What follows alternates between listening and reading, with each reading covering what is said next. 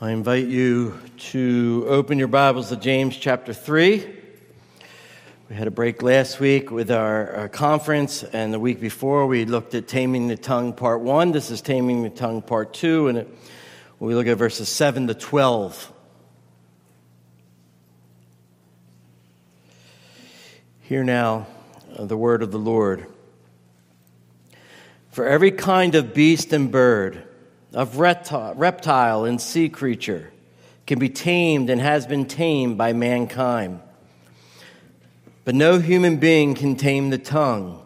It is a restless evil, full of deadly poison. With it we bless our Lord and Father, and with it we curse people who are made in the likeness of God. From the same mouth come blessing and cursing. My brothers, these things ought not to be so. Does a spring pour forth from the same opening both fresh and salt water? Can a fig tree, my brothers, bear olives, or a grapevine produce figs? Neither can a salt pine yield fresh water.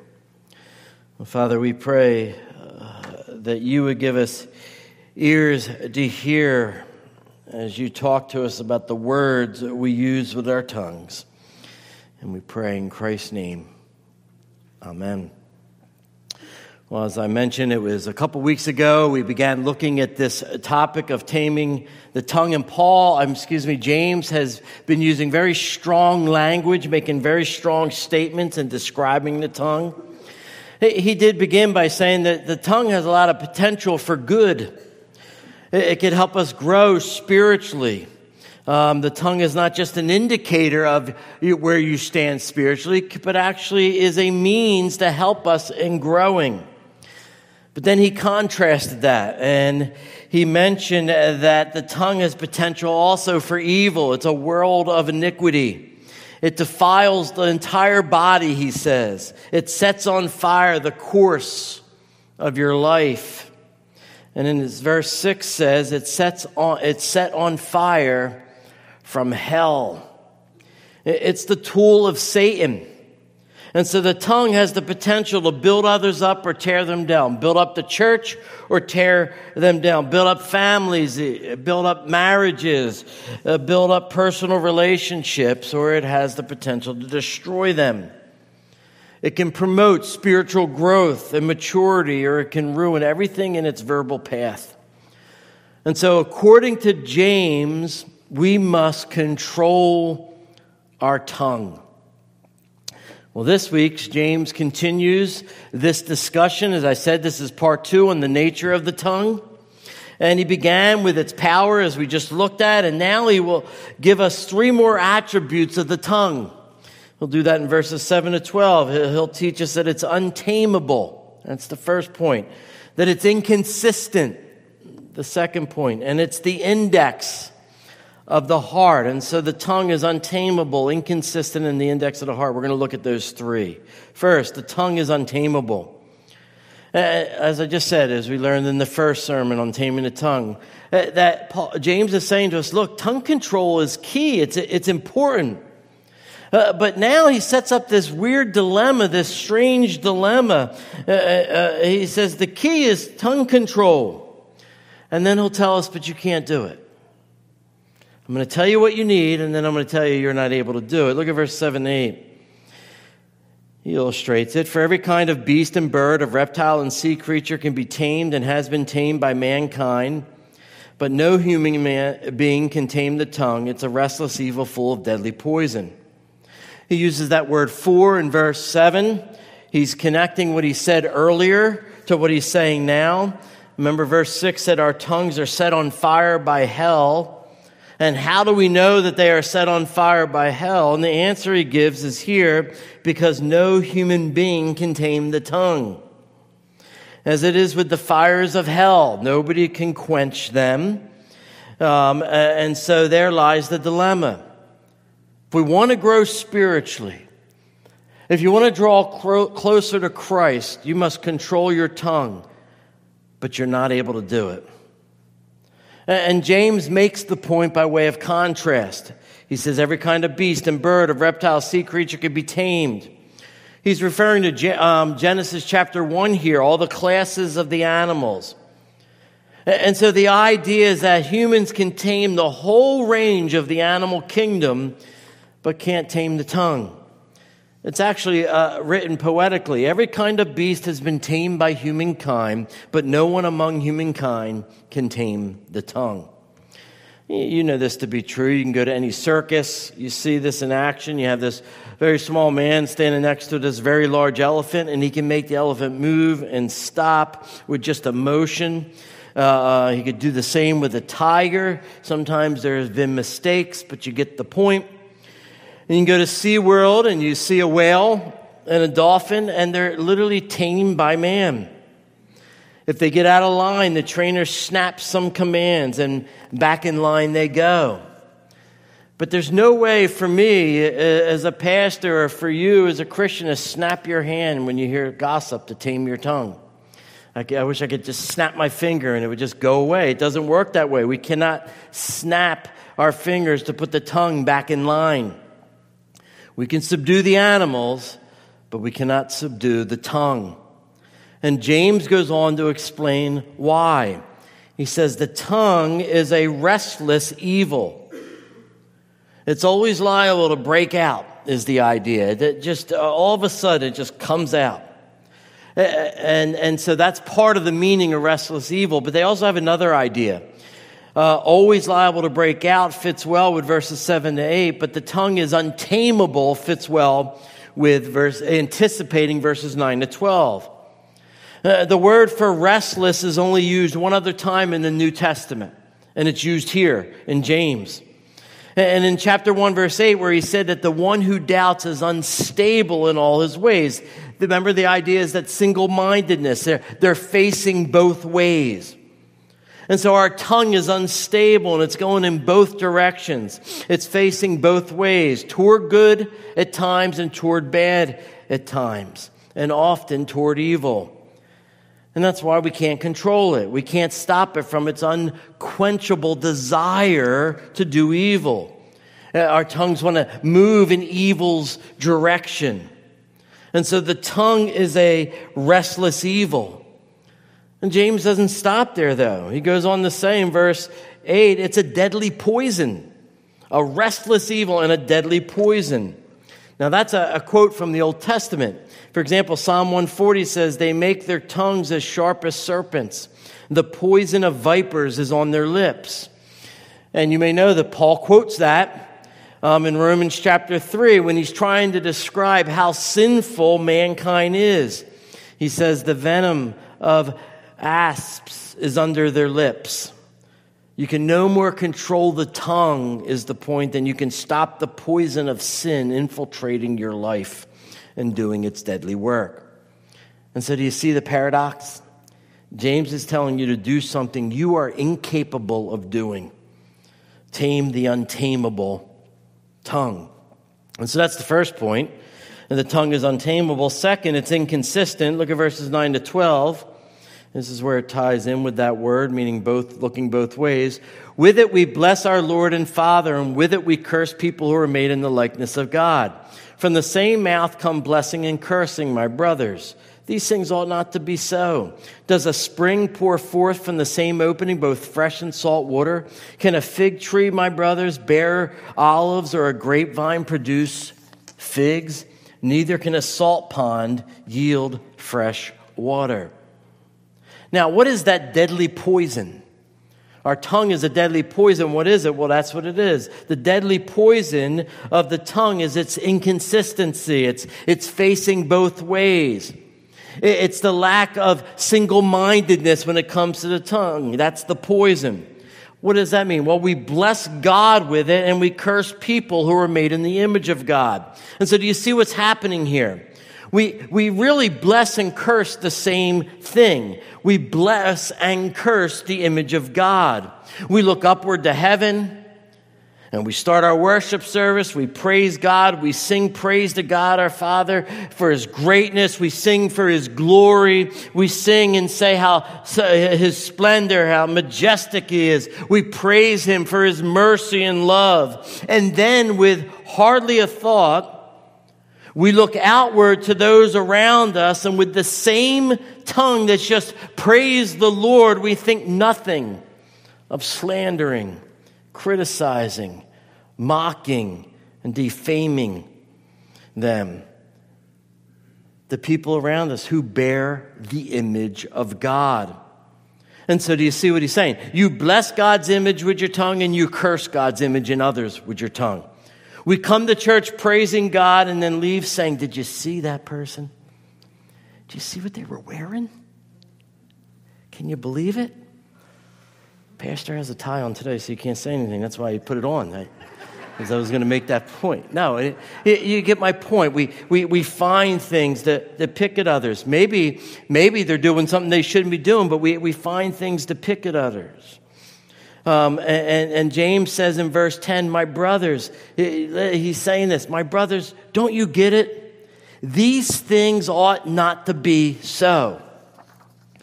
The word James uses here is found nowhere else. It really means this in no way is right. It is fundamentally not right. That's what he's getting at. James is saying, look, the human tongue is an anomaly according to him. It's abnormal according to James. Good and evil coming out of the same mouth. You don't find that in nature. That's the point he's making. It runs contrary to God's pattern of creation. Verse 11, does a spring pour forth from the same opening both fresh and salt water? The answer is no. We know the answer. You mix the two and taste of the salt will always prevail. And so it is with the tongue. You mix good and evil, and the taste of evil will always prevail on your lips. It'll always end up proving to be the stronger element. And so when you speak both good and evil, you're leaving a bitter taste behind, as it were. And then James continues to show how much of an anomaly it is. He says, a fig tree and a grapevine. Fig trees produce figs, right? Not olives, we know that. Grapevines produce grapes, not figs. You don't plant an orange tree and expect apples to grow on it. And that's how much of an anomaly the Christian tongue is. To hear good and evil from the same tongue of a Christian is like seeing apples and oranges growing on the same tree. It's strange. Let me go back to an illustration that I used, the circus. This I got from a commentary on this passage. It was interesting. You remember how in the olden days in circus in the mid-1800s, maybe up to about 1970, I'm told, we used to have at circuses on the side what were called freak shows. Oh, we recognize now that they're dehumanizing and cruel, but then they were seen as entertainment.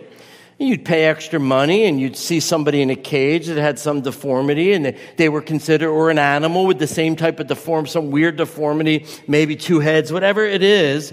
And somebody was really, really tall, somebody was really, really short, whatever it was. You'd pay money and they were put on display for you. And they were in a box for all of you to see.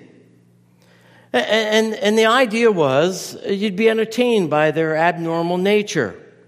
Or as the saying goes, we'd be freaked out over how strange they were. That's what James is saying about the behavior of the tongue. It's a freak of nature. Nothing, he says, is more abnormal according to the word than the Christian who praises God out of one side of their mouth and degrades man on the other side of their mouth.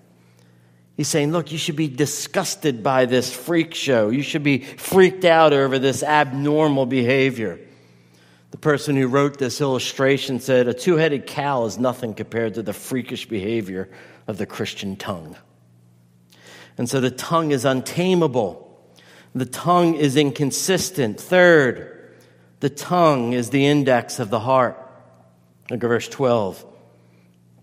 Can a fig tree, my brothers, bear olives? Or a grapevine produce figs? Neither can a salt pond yield fresh water. Now, the commentators explain this illustration is different than the first one.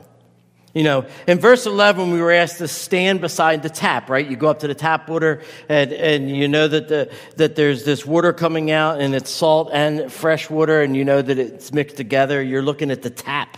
as it were. But now we're invited to actually go behind the scenes and look at the spring itself. A salt pond, a salt spring, cannot yield fresh water. It can't happen. What comes from the source is what will be produced. If you want figs, you need a fig tree as the source.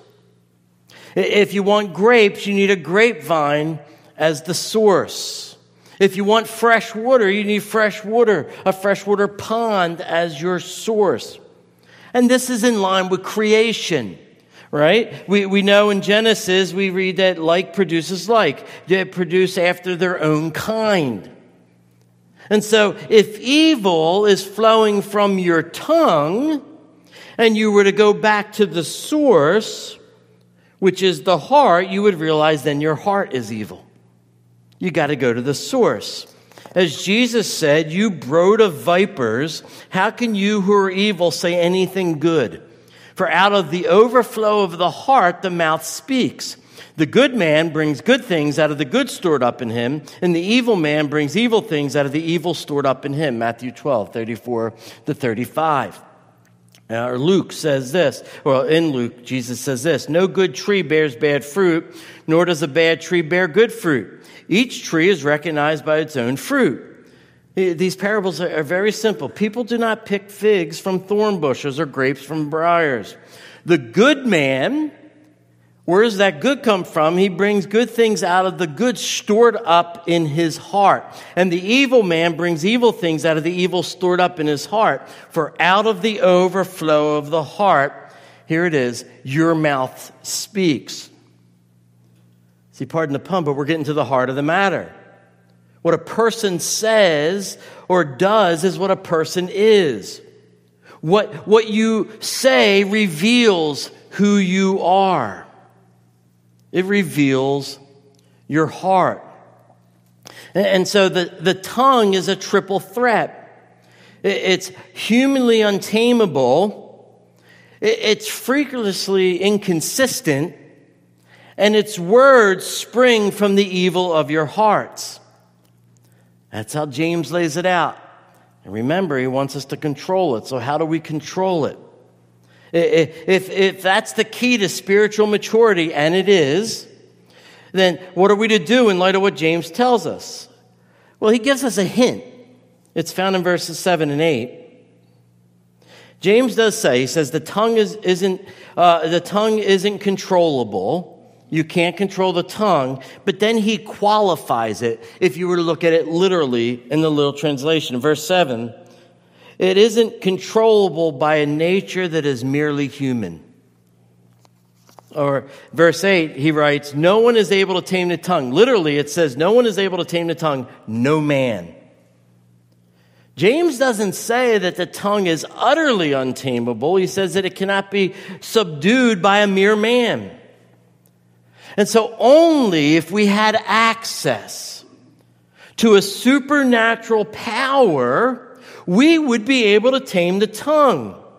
That's what James is getting at. That's the conclusion he's bringing us to. What do we need if we're going to tame the tongue is God. God can tame the tongue. Nothing is impossible for God. Only God can tame this restless evil. And so one writer points out there's here a reversal, as it were. Think about this. Earlier, or 2 weeks ago, we said that the flames of hell, right, they reach up and ignite the tongue on fire. That's kind of the image that James has given us. Well, where do we see a reversal of that? We see that in the book of Acts. We see the fire from heaven reaching down to kindle new powers and give new speech to the human tongue. And divided tongues as a fire appeared to them and rested on each one of them, we're told in Acts 2. And they were all filled with the Holy Spirit and began to speak in other tongues, other languages, as the Spirit gave them utterance. The untamable tongue.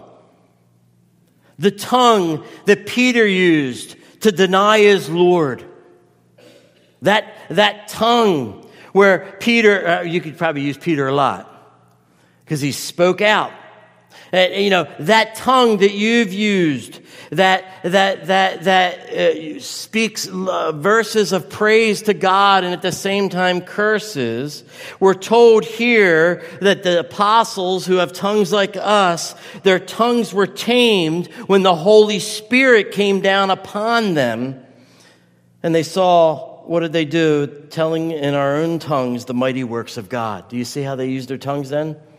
The fires of hell, they ascend upon us to control the tongue for evil. But the greater fire, the fire of the Holy Spirit, descends upon us from heaven to control our tongue for good.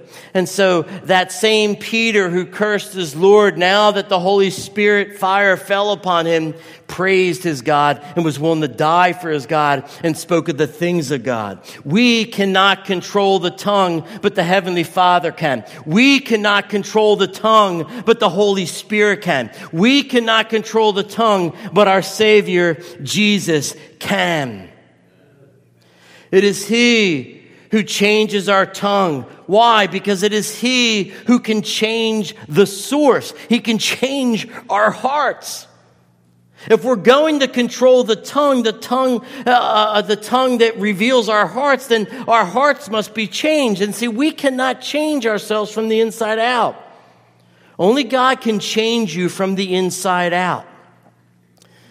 The Holy Spirit must reside in your heart. Now, when we talk about the heart, I shared this in the first service. I had a student in my youth group years ago when we were talking about accepting Jesus in your heart, the language that a lot of people use. They raised their hand and wanted to know what happens if you have a heart transplant. They took it literally. And, I had to explain to them, well, the heart is that inner inclinations. It has to do with your will. It also has to do with your mind. It's that thing inside of you that drives you. And that's what it speaks of. And we can't change that. We're controlled by it, as it were. And so before we're saved, our hearts are inclined to only evil. Even the good things we think we're doing fall way short of the glory of God. And we're inclined to evil. And we don't want what is good ultimately unless it serves us, which is then selfishness and pride. And so what we need is to be changed from the inside out. And so when you want to start with how do we control our tongues, you have to begin with the gospel. It's the word, the spoken word of the gospel believed and trusted that makes all the difference in the world. It would not be a marvelous display of the glory of the Lord Jesus Christ in our lives if our tongues were like His. If He changed us with a tongue like His. Scripture says of Jesus, no man ever spoke like this man. Literally, it reads like verse 8, never did one speak thus, no man. And so this leaves no doubt in my mind. James, think about this, James, the half-brother of our Lord, is talking about the tongue, and then his half-brother, who is his Lord, he thinks of growing up with him. Imagine growing up with Jesus. His tongue was tamed. He grew up with him. He would have been able to say, even Jesus blew it sometimes. He doesn't say that. He says, look, it was perfect. He was perfect. It was always consistent, this brother of mine. He always spoke the truth. He always spoke words of life. His heart was perfect. That's why. He had no sin. And his life-giving words revealed his heart. That's the reality. And so James here is pointing us back to Jesus. He's saying, look, you want to change your life. You want to live for Christ. You have to begin with Christ. You have to look to Christ. The same Christ who justifies you, the same Christ who reconciles you, who draws you to himself, who makes you a friend of God rather than his enemy, is the same Christ who can tame your tongue. It's the same Holy Spirit who applied that salvation, which regenerated your heart, which enabled you to believe, is the same person who controls your tongue. He gives you the power to tame the tongue. He gives you the power to be consistent with your tongue. Yes, we're going to fall short, but he gives us the power to subdue the evil within us so that we're free to speak words of life like our Savior, Jesus. There was a great preacher, Joseph Parker, in the 19th century. He said, "It is vain to attempt to tame the tongue until the heart has been subdued." And that's what Jesus does. That's what the Holy Spirit does in your life. He subdues your heart. And so I hope that you realize the important role the tongue plays in your spiritual life. It's not something to take lightly. The problems it can cause are serious problems. And it's really, maybe you've said this. I know I have. I'm perfect now, but there was a time. No, you've heard the saying, I just had to get that off my chest. I had to run off at my mouth. I understand it. You understand it. We get frustrated. We have pride. We don't like when somebody disagrees with us, whatever it may be. And we have this saying, he's just running off. Just let him go. He's just running off at the mouth. And Jesus says, well, that's just not acceptable for a believer who has the Holy Spirit in them. Paul says, but now you must put all them away. Well, they were there. There was a time when running off at the mouth was part of the life. You need to put them all away. Anger, wrath, malice, slander, obscene talk from your mouth. Do not lie to one another, seeing that you have put off the old self with its practices and have put on the new self, which is being renewed in knowledge after the image of its creator. That's who we are now. We are being renewed into the image of our creator, Christ. And so we must strive, in the power of the Spirit, strive to control the tongue. And so with that in mind, I am going to share 3 principles for tongue control. How do I control my tongue? I literally just took these right from James Boyce's commentary. And I'm glad I don't mind saying it. 3 principles that have helped me, based on the fact that the tongue speaks what the mind thinks. And we got to remember that. And so if you're going to control the tongue, you must first control your mind. Or often when we read the word heart in Scripture, the mind. First thing James Boyce says, you need to present your mind to God.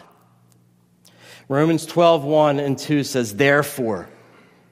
It says more than that, but I'll get to it. What does it therefore mean? Everything he has just said about the gospel, everything he's just said about Jesus dying for our sins, everything about justifying us, declaring us righteous, forgiving us, being united to Christ, all these truths, these beautiful truths. Therefore, I urge you, brothers, in view of God's mercy, to offer your bodies as living sacrifices, holy and pleasing to God. That is your spiritual act of worship. Do not conform any longer to the pattern of this world, but be transformed. How? By the renewing of your mind. Then you will be able to test and approve what God's will is, his good, pleasing, and perfect will. When we think of our bodies, we don't think of the mind, but that's what the first thing Paul thought of. He knew that if anything good is to develop in our lives, our minds had to be transformed. It would have to happen. Why? Because how we think controls what we say or do. You see it in our society today. I'm not going to go into detail with that. People that just believe the bizarrest things, but it's just been said over and over again. It controls the mind. We think what we think controls what we say. It controls what we do. And so we need to surrender our minds to God. The words of our closing hymn, take my life and let it be consecrated, Lord, to thee. Take my voice and let me sing, always only for my King. Take my lips and let them be filled with messages from thee. Take my intellect, my mind, and use every power as thou shalt choose. See, your life, Your voice, your lips, your intellect, your mind are no longer yours. If you've come to Christ, they're no longer yours. They belong to Christ. And so turn them over to him. That's the first thing. That's a lifelong process, by the way. We don't just knock that one out, but we need to do it. Second, Boyce says, look, just begin to obey Christ's teachings. The Apostle Paul says we have an obligation to bring every thought into the obedience of Christ. He said it this way: we demolish arguments and every pretension that sets itself up against the knowledge of God, and we take captive every thought to make it obedient to Christ. We don't just sit back and let go and let God. You've heard that saying. And for some, I understand the sentiment behind it. God must do the work. We don't just surrender our lives, though, and just wait and say, all right, God, take care of my tongue. And now I'm going to go out. Oh, I guess God's not working because I was on 76 again. And I let it go. No, I have to work at it. We must strive. We need to take every thought captive. We need to search the scriptures diligently and seek out what Christ requires of us and obey it. Everyone who loves Christ will keep his commands. And as we do, through the power of the Spirit, by the way, not in your own strength, by the power of the Spirit, God will begin to change the way you think and the way you speak. I've mentioned to you that when I got saved, immediately I just realized, oh my gosh, that's how I used my tongue. I'd go back, I got saved, and, maybe a week, 2 weeks, kind of getting this understanding what happened to me. And I went back out with friends, and I don't think you could say a full sentence without at least 6 curse words. That's all they did. And I'm like, why are you talking like that? I mean, jokingly, I'd say that because I knew that's exactly how I talked. But I had to renew my mind in different ways as well. The things I focused on. That's why after getting saved, my tongue changed a little, but what was I seeing? What was I watching? My mentor, the person who discipled me, my mother-in-law, who was, I was dating Christy at the time, would talk to us about the things we watch and the things we listen to. They shape us. And so when our minds are changed by Christ, we begin to speak differently. It's not a matter of just stopping cursing. That's good. You probably should start there. And I guarantee at times they probably slip out at least up here. If no one's listening, I don't know. But it's not just that. It's a whole change of life. It's a metamorphosis, a completely new way of talking. And that leads to the third principle. We need, Boyce says, to practice speaking helpfully. It's not only that you control what you want to say, but you start saying positive things. This isn't positive thinking stuff. This is just saying you control your tongue positively and start saying the things we ought to be saying as believers. And this takes practice. For someone like myself, I mentioned earlier that now I'm perfect, but I used to be sarcastic. You get the irony there? I'd make a cutting remark. Even, I meant it as a joke. It was only meant to be funny. And then I realized as a Christian, that can only go so far. There's a place and proper place for jokes and being funny, but you have to guard your sarcastic tongue. But I needed to do more than that. It isn't that I could just put tape over my mouth and I never say anything bad, but I had to do something positive. I needed to start learning to say positive things, complimenting someone, saying something that will encourage them, even in the midst of their struggle. And Boyce says, look, make this a personal goal. It's not a bad idea, he writes. You might determine to say one good thing to pray in the praise of God to someone every single day. Find someone and just share it. You might decide to confess Jesus Christ as Lord in your life in some practical area. Lord, take this over, and I'm going to move forward with that, right? Hey, Lord, take this thought process, take my speaking, whatever it is. Maybe you'll memorize a Bible verse so you can recite it to others. Use your tongue for that. There's any number of ways you can do it. They were the 3 Boyce shared. Let me share one more. You might use your tongue to share the gospel with a lost friend, a lost coworker. And it's a lot easier when you go to work, as I'm not in that context, as I'm working in the church. But if you go to work or you're around people all the time that are unbelievers, and to see how rude they are and how they use their tongue. By the way, I don't know why any of us are surprised. In light of what James is saying is going on with the Christian, are you surprised that the world uses their tongue the way they do? We shouldn't be surprised at that. But instead of getting angry with this individual, being disgusted with their language and how foul they're being, how about tell them about the love of Jesus? It'll probably get them to stop talking to you so you don't have to hear their foul language. But in either case, you could tell them about the love of Jesus. Tell them how, I used to talk just like you. And that'll get their attention. What do you mean you talk like me? Well, you should tape it. But now I have Jesus. It's changed my life. Tell them about the salvation he offers.